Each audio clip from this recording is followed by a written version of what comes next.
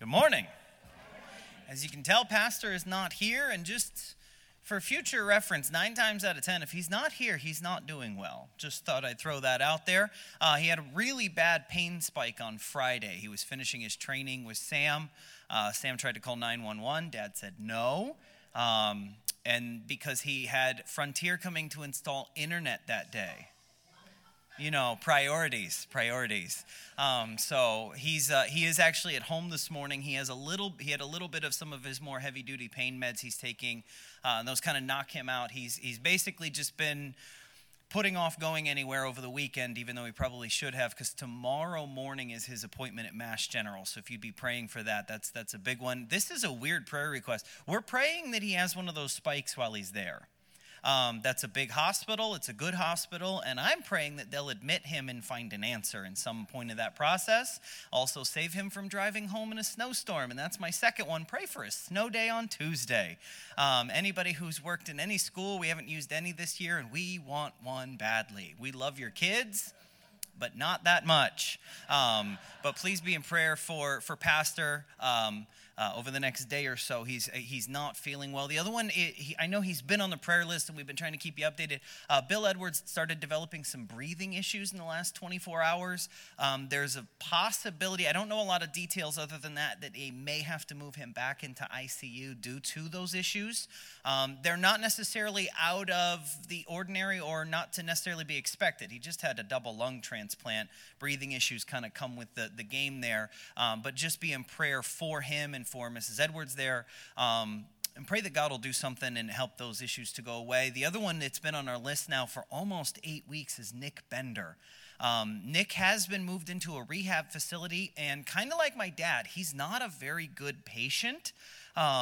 People with long-term illnesses typically are not. So he is not. He's not following orders. Yeah, I know, Donna. Parenting our parents is really fun. You can't wave your arms around and not expect somebody to see that. But please be in prayer for Nick. The fact that he is in a rehab facility gives some hope that he may be able to go home fairly soon. But it's been almost 8, I believe as of Tuesday, it's been 8 weeks that he's been out. So a lot of things to pray about. How many of you have something you need prayed about? It's almost everybody every time. We're going to take a moment here at the very beginning. We're just going to pray, and then we'll jump into some announcements. Dear Lord, thank you for allowing us to be here today. Lord, thank you for the tiny taste of winter we've gotten in the last 24 hours. It's been a nice change. Lord, thank you for keeping us safe in the midst of all of that. We've got a lot of folks out sick today, some with things like COVID and the norovirus and a whole bunch of other things that are floating around, and then some with much more serious health issues. Lord, Pastor and Brother Edwards and Nick Bender, Lord, we've been keeping them on our prayer list for some time now. And we're asking you to bless them, to give them some answers, to heal them, whether by miracle or medicine, as soon as you see fit, Lord. And just thank you again for allowing us to be here. Thank you for this family. Bless the Sunday school classes and ministries all over the building. Keep us safe while we are here. In Jesus' name I pray. Amen. A couple of quick announcements before we jump in. Judges chapter 4, there is a possibility I might finally finish Judges chapter 4. It's only been, 4+ weeks, but we're going to get there in just a moment.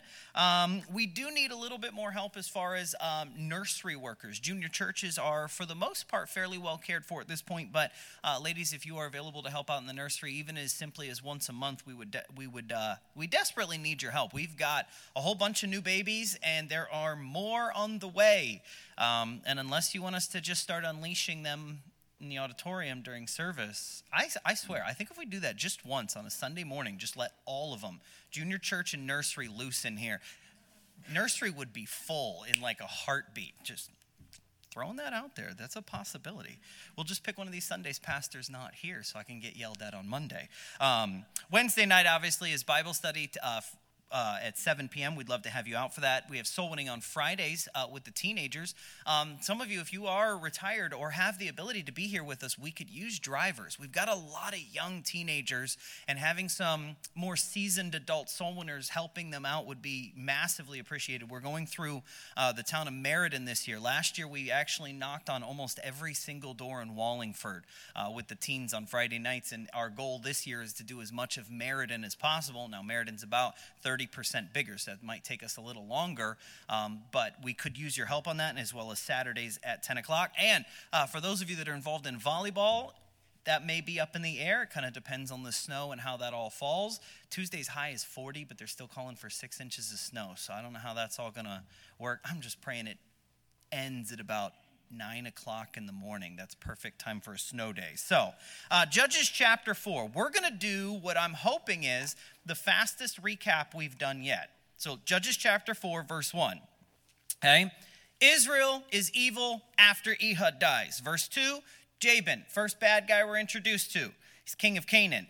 Also in verse 2, Sisera, second bad guy we're introduced to. He's the general. He's captain of the host. Okay? These guys are just bad. They take over Israel. We find out the end of verse 3 for 20 years. They also have ancient tanks, 900 chariots of iron. Verse 4, we're introduced to Deborah. She's not only a judge, but she's a prophetess.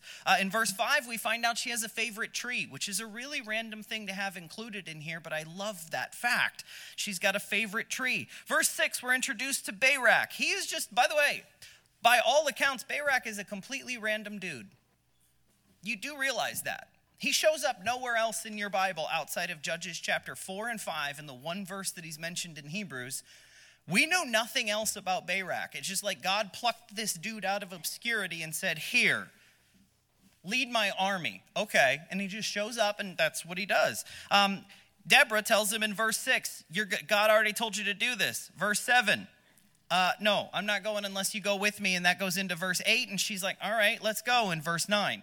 And she also tells him, you're going to win, but you're not going to be the hero, which is a weird thing to say. She actually, if you haven't already marked this, verse 9 is where we get Deborah's, really her only major prophecy that she is noted for in Scripture. She's called a prophetess, so God is giving us the details needed to hold that title to her.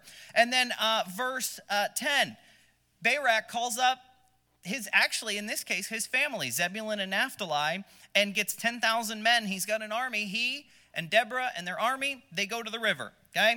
Verse 11, we're introduced to our third bad guy, Heber the Kenite. He is a traitor. He sells out the children of Israel, says, hey, they're down by the river. So, Sisera, second bad guy, if you're following along with this rapid fire recap, second bad guy shows up with his army. And then verse 13, Sisera gets his 900 chariots, all of his other people, they go down to the river. Verse 14, Deborah is like, hey, today's the day we're going to win. So he goes down to the river and gets ready to fight. Verse 15, this is right around where we left off last week. Verse 15, and the Lord discomfited Sisera and all his chariots and all his host with the edge of the sword before Barak, so that Sisera lighted down off his chariot and fled away on his feet. But Barak pursued after the chariots and after the host unto Harosheth of the Gentiles, and all the host of Sisera fell upon the edge of the sword, and there was not a man left. And we actually also gave you the little extra from last week that going into Judges chapter 5, if your Bible's set up like mine, these should be like simultaneous pages here. Look at again verse 4. Verse 4, Lord, when thou wentest out of Seir, when thou marchest out of the field of Edom, the earth trembled, the heavens dropped, the clouds also dropped water, the mountains melted from before the Lord, even that Sinai from before the Lord God of Israel. And this is giving us the indication. Remember, back in verse 1 or verse 2, when we're first introduced to Deborah and Barak, actually it's more like 6 and 7, Deborah tells Barak, God's going to win this fight. God's going to win this fight. Remember, the Lord delivered them. Chapter 5, verses 4 and 5, which we're going to get into a little bit today, that's the song of Deborah and Barak. It's basically their way of praising God and recapping what God did, gives us a little bit more detail into the storyline. Now, the Bible is not this particular portion of the Bible is not necessarily unique in the fact that chapter 4 has some detail and chapter 5 has more detail. Have you ever read the creation story? Genesis chapter 1, God kind of goes through and talks about all of the basics of creation, but then it goes into Genesis chapter 2 when he finally starts to break down how that day when he created Adam and Eve actually broke down and went. Do you remember? It's like he kind of gave you the brief synopsis, and then he's like, oh, but this particular portion you need some extra info on. He goes back and kind of recaps. Are we okay? That's kind of what's happening here in chapters 4 and 5. Chapter 4, we're given some basic details. This is like You've got to think of this like a screenplay, like a movie. This is the synopsis. Chapter 5, they're recapping. All of this amazing stuff has happened, and this is, if you will, flashback scenes. Do you remember? It started to rain. The chariots got stuck in the mud. The only way that you can get that is literally verse 5, the mountains melted. I love the wording on that. The mountains melted. You realize the level of rain that had to have fallen to use the phrase, the mountains melted. That's a massive amount of rain. We've been in my 7th and 8th grade science class. It is the most boring science curriculum Abeka wrote. It's awful. We spend 3 chapters on weather and forecasting. Do you know how much 12 and 13-year-olds care about the weather? If it's a snow day, that is the extent of it. That literally, and you remember when you were that age, but we're getting into the National Weather Service and how, radar, it's really boring. So I found some videos because little kids today are much more visually stimulated and that kind of stuff. And I found this really cool video from PBS on extreme weather. And we've probably all seen documentaries like that. It's pretty cool. I don't know if you know this. I did some homework while I was looking at that. The record for most rain to ever fall in recorded history is 8 inches of rain in 8 hours. That's about that much rain. That's ridiculous. By the way, that was in India. Actually, where Matt and Vanna are. Yay. Yeah, it was monsoon level rain, but that's huge. By the way it was phrased was, it seemed like the earth had melted. That's literally the phrase that PBS uses in that documentary. It seemed like the earth had melted.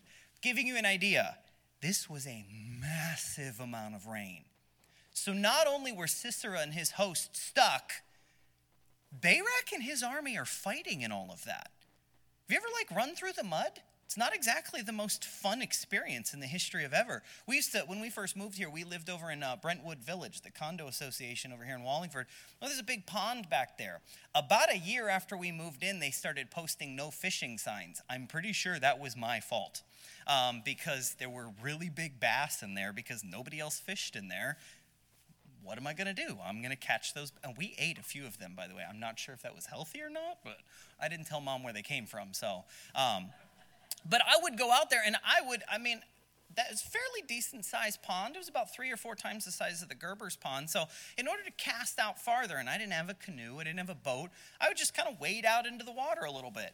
Well, I was doing that one day, and next thing I know, my next step, I'm up to my mid-thighs in mud. And I panicked a little bit. I threw my fishing rod back to the shore, and Barak and his army, they're fighting in this same mud that these chariots are stuck in. This would have been an ugly, nasty day. Just thought I'd throw that out there. We kind of talked about that last week, but didn't really get the whole spectrum.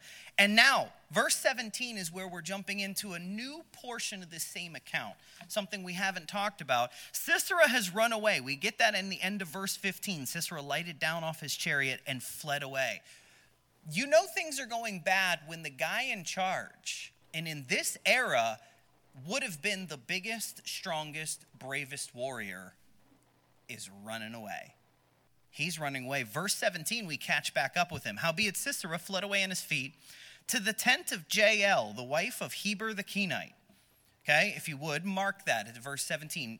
Jael, the wife of Heber the Kenite. Let's go back a little bit here and look at verse 11. Now Heber the Kenite, which was of the children of Hobab, the father-in-law of Moses, had severed himself from the Kenites and pitched his tent unto the plain of Zaannim, which is by Kadesh, and they showed Sisera that Barak, the son of Abinoam, was gone up to Mount Tabor. Heber the Kenite, is that a singular or a plural in verse 11? That's a singular. That's one person, correct? He didn't have mixed up pronouns like people today. He wasn't a they, them. So how is verse 12, and they showed Sisera that Barak, the son of Abinoam? No, he'd separated himself from the Kenites. That's literally what verse 11 tells us. You ever thought that maybe that was Heber and his wife? I know. But how else is there a they there? I'm giving bishology. I'm going to clarify. But that's a they. The Bible doesn't make mistakes. It's impossible because God cannot make mistakes. So we're only introduced to Heber. Sisera doesn't know where the enemy's at, so they gives us an indication he was not alone. Are we okay? I'm going real basic facts here. He's not alone. Well, who else would possibly be with him? Maybe his wife. And the fact that the Bible in verse 17 explicitly tells us that it's Jael, the wife of Heber the Kenite, because why would Sisera run away to them? Because he knows them. He knows he's safe with them, which does give us an indication she might have been part of that they. Are we okay? I know. I just blew some minds there, and you're like, I'm ignoring this little punk from now on. But the Bible doesn't make mistakes. I'm just putting pieces together. It's like a big puzzle sometimes, and these pieces are really easy because they're in context. All right. So we're introduced to Jael, who is possibly one of my favorite ladies in the whole Bible, even though she only shows up for like 5 or 6 verses in your entire Bible. I look at verse 17 again. Howbeit Sisera fled away on his feet to the tent of Jael, the wife of Heber the Kenite. For there was peace between Jabin the king of Hazor and the house of Heber the Kenite. Of course there was. First off, he has basically, the Bible tells us he'd severed himself from the Kenites. He has denounced his own people. We okay? He's pitched his tent close to them, and he's turned in the enemy. There's definitely peace going on between these guys because we're friends now, because friend of my enemy is also, my friend, all that kind of fun stuff. Hey, we both hate the same people at this point, so let's be friends. There's peace. So that's why Sisera runs away here. He thinks he's safe. Keyword is he thinks he's safe. And Jael went out to meet Sisera and said unto him, Turn in, my lord, turn in to me, fear not. And when he had turned in unto her into the tent, she covered him with a mantle. And he said unto her, Give me, I pray thee, a little water to drink, for I am thirsty. And she opened a bottle of milk and gave him drink and covered him. And again he said unto her, Stand in the door of the tent. And it shall be, when any man doth come and inquire of thee and say, Is there any man here?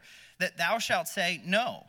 Then Jael, Heber's wife, took a nail of the tent and took an hammer in her hand and went softly unto him and smote the nail into his temples and fastened it into the ground. For he was fast asleep and weary, so he died. And I just love the end of verse 21. So he died. It's just like, boom. This is one of those just moments in a movie. It's just like, he's dead, cut scene, and we go back to something else, all right? And behold, as Barak pursued Sisera, Jael came out to meet him and said, Come, I will show thee the man whom thou seekest. And when he came into her tent, behold, Sisera lay dead, and the nail was in his temples. I looked up a bunch of different commentaries, and one of the phrases that kept being used in here was this. Again, a lot of times in commentaries they use the term Bible story, but this account takes a very unexpected turn. You just see him, and he's going into, hey, this is probably a safe spot. We've got peace between them. These guys turned in the enemy. I know her. I know her family. I know her husband. This is probably a safe space. And all of a sudden, so he died. Just bam. And I love that. Absolutely love that. Now, here's an interesting thought. In the ancient world, women and men had different tents typically. Husbands and wives. By the way, that's not a foreign concept. Have you ever watched movies and TV shows from the 50s? Husband and wife had separate beds. That was actually a really common concept until fairly recently.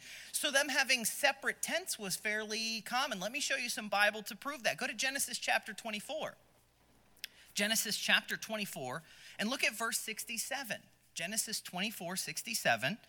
And Isaac brought her into his mother Sarah's tent and took Rebekah, and she became his wife, and he loved her, and Isaac was comforted after his mother's death. We're given the idea that Sarah's got her own tent. We okay? It should just be a few pages after this. Go to Genesis chapter 31, another example that's fairly close by, and look at verse 33, Genesis 31:33. And Laban went into Jacob's tent and into Leah's tent, and into the 2 maidservants' tents, but he found them not. Then he went out of Leah's tent and entered into Rachel's tent.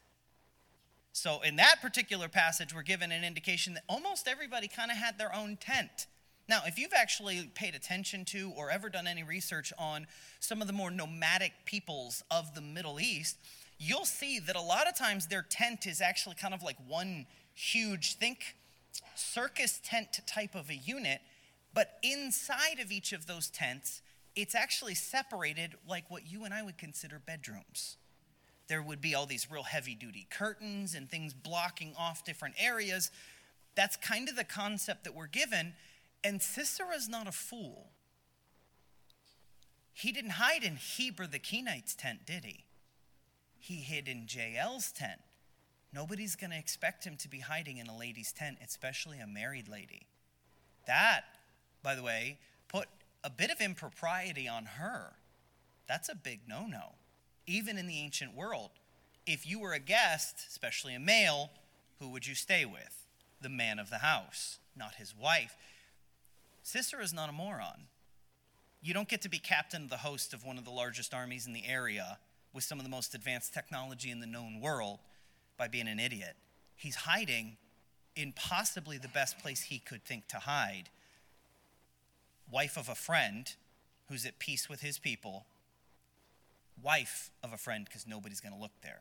And look at what he charges her with in verse 19. He asks for a drink of water because he's thirsty. She gives him milk to drink. That's an interesting little note there. When you're really tired or when your kids were really tired, a glass of warm milk can knock, it's gross, but it can knock you right out.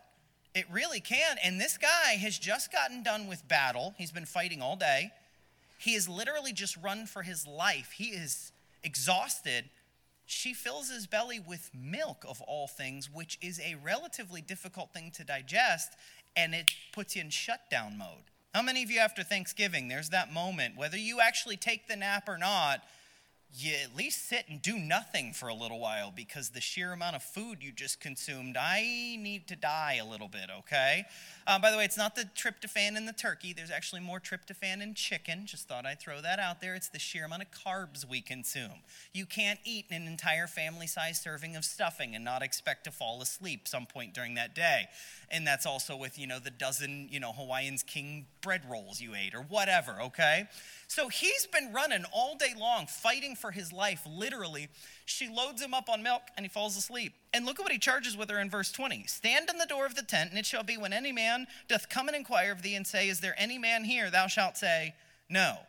What does she do in verse 22? She goes out to meet Barak. Hey, dude's in here. She literally does the exact opposite. Culturally, this woman broke so many protocols, it's not even funny. Have you ever actually read through parts of the Old Testament law when the Jews were instructed on how to treat guests? You're supposed to give them lodging and food and raiment and care for them as necessary. She murders her guest who is seeking asylum and help.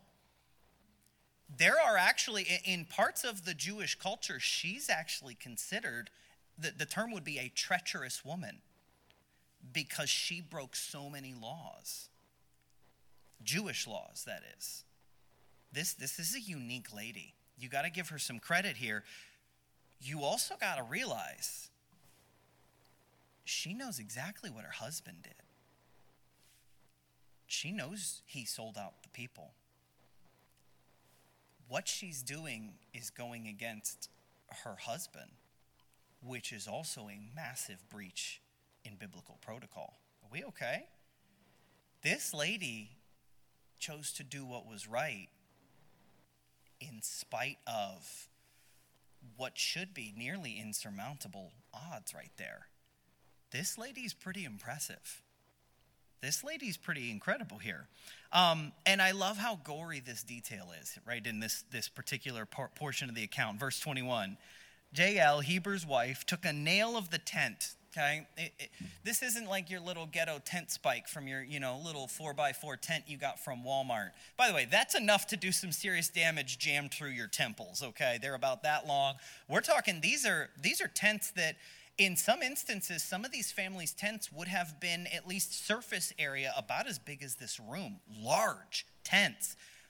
We're not talking tiny little tent spike here. We're talking this thing was probably fairly gnarly. She takes a hammer and smote the nail into his temples. and fastened it to the ground. Okay? The human head is about 7 inches across. Some of yours are a lot bigger, okay? I'm not saying the brain size is much bigger, but the head size is, okay? But to go through the temples, it's, by the way, one of the very few spots in your head, in your skull, where there's actually space. That's right in here. I get migraines often.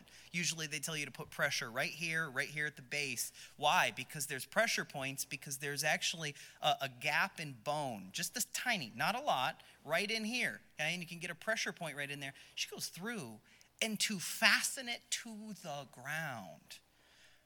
Oh. Can you imagine, by the way, just how angry do you have to be to nail a dude's head to the ground and then make sure it stays? Don't mess with ladies, hey? I have 5 that live in my house, and I promise you, we have a lot of chocolate and ice cream because I'm afraid one of these days Molly's going to nail my head to the floor, okay? And it just kind of mildly terrifies me here. I love this. Now, sorry. Here's an interesting note to go along with this.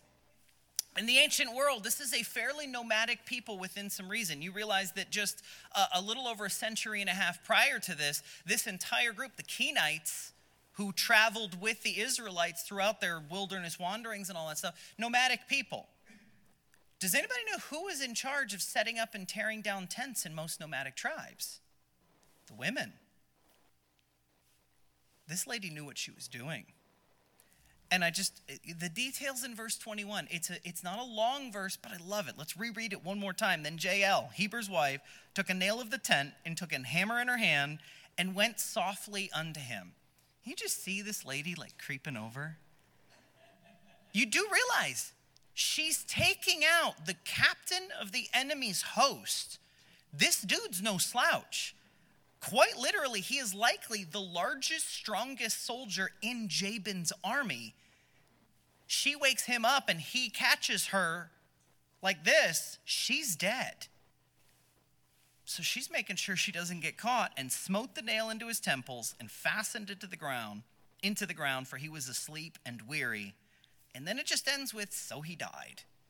So he died. By the way, chapter 5, and we're going to get into this in just a little bit, gives us a little bit more detail. At some point, after she nails his head to the ground, she cut his head off. So she's just making sure. Come on, you know you do that. The spider gets into your bathtub, and you're like, oh, you kill it. You scoop it up with toilet paper, and then you flush it for good measure, just to make sure. You know it's dead. You saw its guts. Its legs are dismembered, but just in case. You know, like there's a zombie spider coming after you, you know. We do the same thing. So she's like, well, his brains are sticking out. You never know. Bam, and cuts his head off. I don't know how she did that. The Bible gives us no detail. And here's an odd note in here. The Bible doesn't give us any indication why she did this. None. Think about it. Go back, actually, not physically, but go back in our mind when we were studying Ehud in chapter 3. You realize that there's no indication in Scripture that God told Ehud to assassinate Eglon. There's no indication. We're given the idea that God did, in fact, call Ehud because he judged for how long? Does anybody remember? 80 years.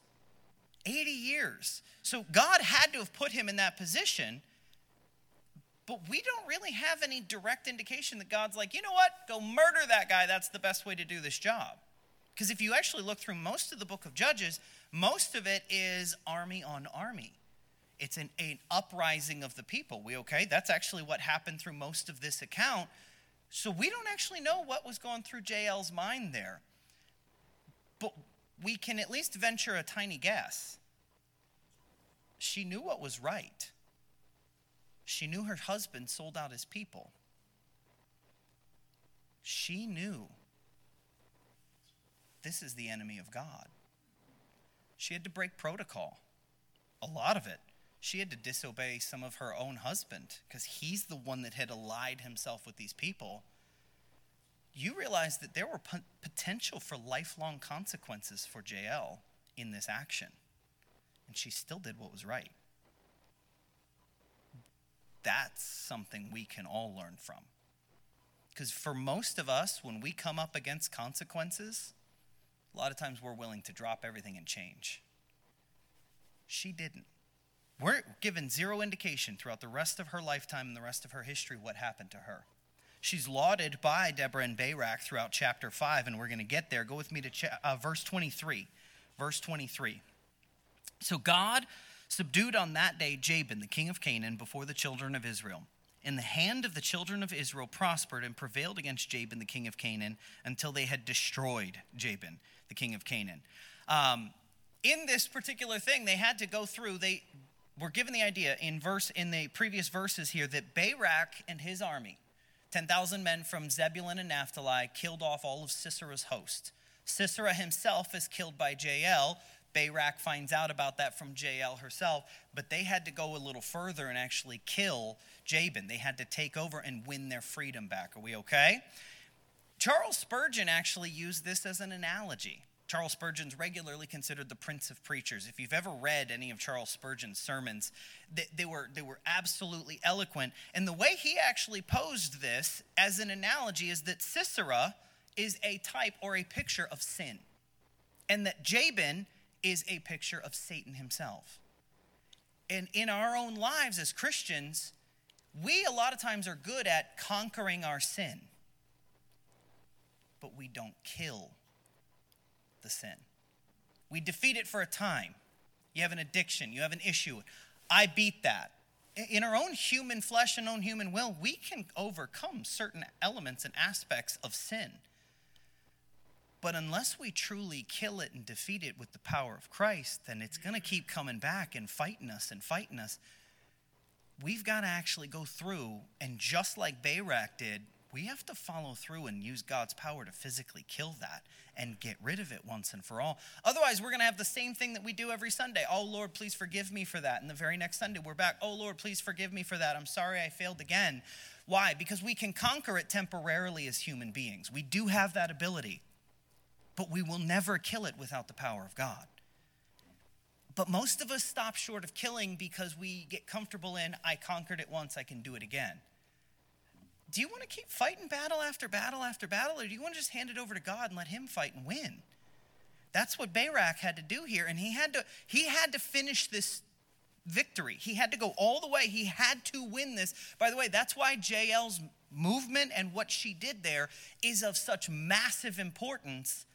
Had she not killed Sisera that day, this story would not have ended the same way. You do realize that.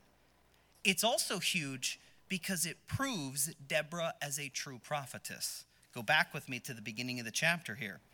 Let's see, in verse 9. And she said, this is Deborah, I will surely go with thee, notwithstanding the journey that thou takest shall not be for thine honor, for the Lord shall sell Sisera into the hand of a woman. That prophecy comes true. By the way, we're also given an indication. You do realize we don't exactly know who wrote all of the book of Judges. It is very likely that it was a compilation. It was written by various people. But based on that prophecy and what we are given in verses 20 and 21 with the exact details of what happened with Jael and the nail in the forehead and all that fun stuff there, this was probably written by a first-hand account. This may have actually been written by Deborah herself. In fact, there's a couple dozen Jewish historians that believe that Deborah should be given credit for writing Judges chapter 4 and 5, which is interesting because that would make her the only, possibly, I cannot prove anything there, possibly the only female author. But again, we're given some firsthand details and firsthand account there, which is interesting. Judges chapter 5, the song of Deborah and Barak. Throughout Scripture, and we're going to actually look at this for just a moment as we finish up, God does something miraculous, something huge, something amazing, and the children of Israel rejoice and proclaim glory to God through song. Okay? If you actually pay attention to the Jewish culture today, when it comes to things like the Feast of Passover and some of their other big feasts, there's a lot of music involved in it, a lot of singing. God included an entire book full of songs. It's called the Book of Psalms. Okay, now we don't have the original sheet music to that, so we don't know exactly what some of those songs sounded like. And if you try to sing through Judges chapter 5, it is a bit of a lengthy song. It's real wordy. And this tune would have been real funky. Just throwing that out there because it doesn't flow very well. Even if you try to read it in Hebrew. If you read through some of the Psalms in Hebrew, even if you don't understand Hebrew, you can understand that there's some rhyming and there's some flow to it, and it logically makes sense as song lyrics. This does not. Okay? This is kind of those songs that like your little toddler makes up singing about what's happening throughout their day.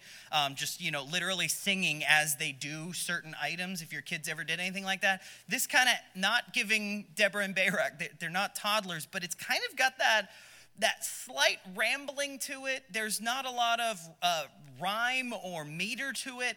So as a song, this would have been a bit unique. There are parts of it that very clearly could have been repeated and sung pretty easily, but others, it's just, this would have been somebody really going off script. Our family was in vacation one year down in North Carolina, and we used to go to Roanoke Island Baptist Church, and this guy named Arvin is since in heaven. He was super old when I was a kid, and not a joke, he was like in his 70s and 80s when I was a kid, so he's probably been in heaven for quite some time. Arvin was a boat captain. I was one of the deacons at the church there. In all the years we were there, I never saw Arvin wear a tie or socks to church. He wore the boat shoes and khakis and a polo, and he got up one Sunday night and said, "Y'all pray for me. I'm going to sing a song that the Lord gave me yesterday." He had no lyrics. He had no pianist. He didn't have anything. He just sang this song. And the way some of you are staring at me right now is about how painful that song was, okay? Bible says sing a song unto the Lord. And I'm not knocking that. But you can't tell me David didn't practice some of his songs. How else would he have calmed Saul's evil spirit? You gotta, It was interesting. It was very unique. There are parts of this that as we read through it, you're like, that'd make a weird song lyric. Okay, so let's start. Verse 1. This is kind of giving us an idea of what's happening here. And then sang Deborah and Barak, the son of Abinoam, on that day, saying, "Praise ye the Lord for the avenging of Israel, when the people willingly offered themselves." They start off with probably the most important thing here. God's willing to avenge us when we're willing to do whatever God commands. We've talked about this for weeks on end. We can give all of our battles to the Lord, but we willingly have to give all of our battles to the Lord for him to avenge us. Most of us try to fight our own battles. We love the idea of being able to praise the Lord for the amazing things he's done, but a lot of times we think we can handle our own problems and take care of it all of ourselves, instead of giving it to the God of the universe that says he's got everything figured out. He's already been to the end. He knows how it ends, but we think we can take care of it ourselves. We have to be willing to give it up. Let's jump to Exodus chapter 15 for an idea of how these songs work throughout a bit of Israel's history. Exodus chapter 15. Exodus chapter 15, there's two verses there in verse 20 and 21. Exodus 15, 20 and 21. And Miriam, the prophetess, the sister of Aaron, took a timbrel in her hand, and all the women went out after her with timbrels and with dances. And Miriam answered them, "Sing ye to the Lord, for he hath triumphed gloriously. The horse and his rider hath he thrown into the sea." This is right after God had parted the Red Sea. Children of Israel cross on dry land. Pharaoh and his army start making their way across. God closes everything back up and kills off all of Pharaoh's army. And Miriam, Moses' sister, starts this song singing unto the Lord. And this song is pretty dark. Okay? They're singing praise to the Lord, triumphed gloriously. Why? Because they're all dead. So this is kind of like a 50-50 song here. Okay?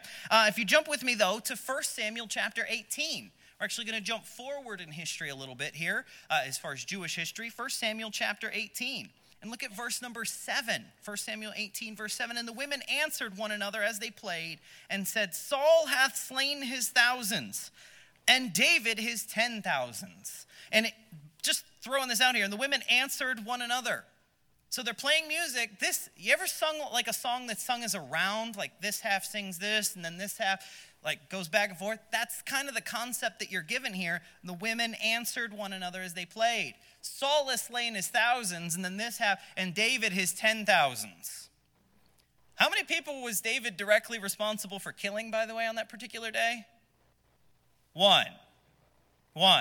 Now, Israel and the army jumped in and defeated the Philistines that day. So collectively, since he started the victory, he's given credit for all of it. And this is one of the, if you read through this in all of the context, this is where Saul starts to realize, I don't like this kid.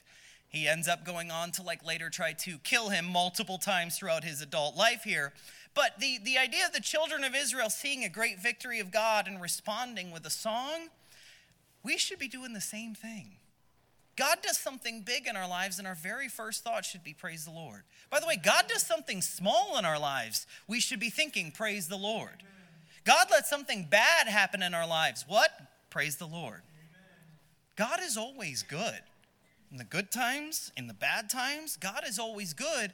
And our job as a Christian, and this is just three simple examples through Scripture, that when God does something, our response as the children of God should be to sing his praises.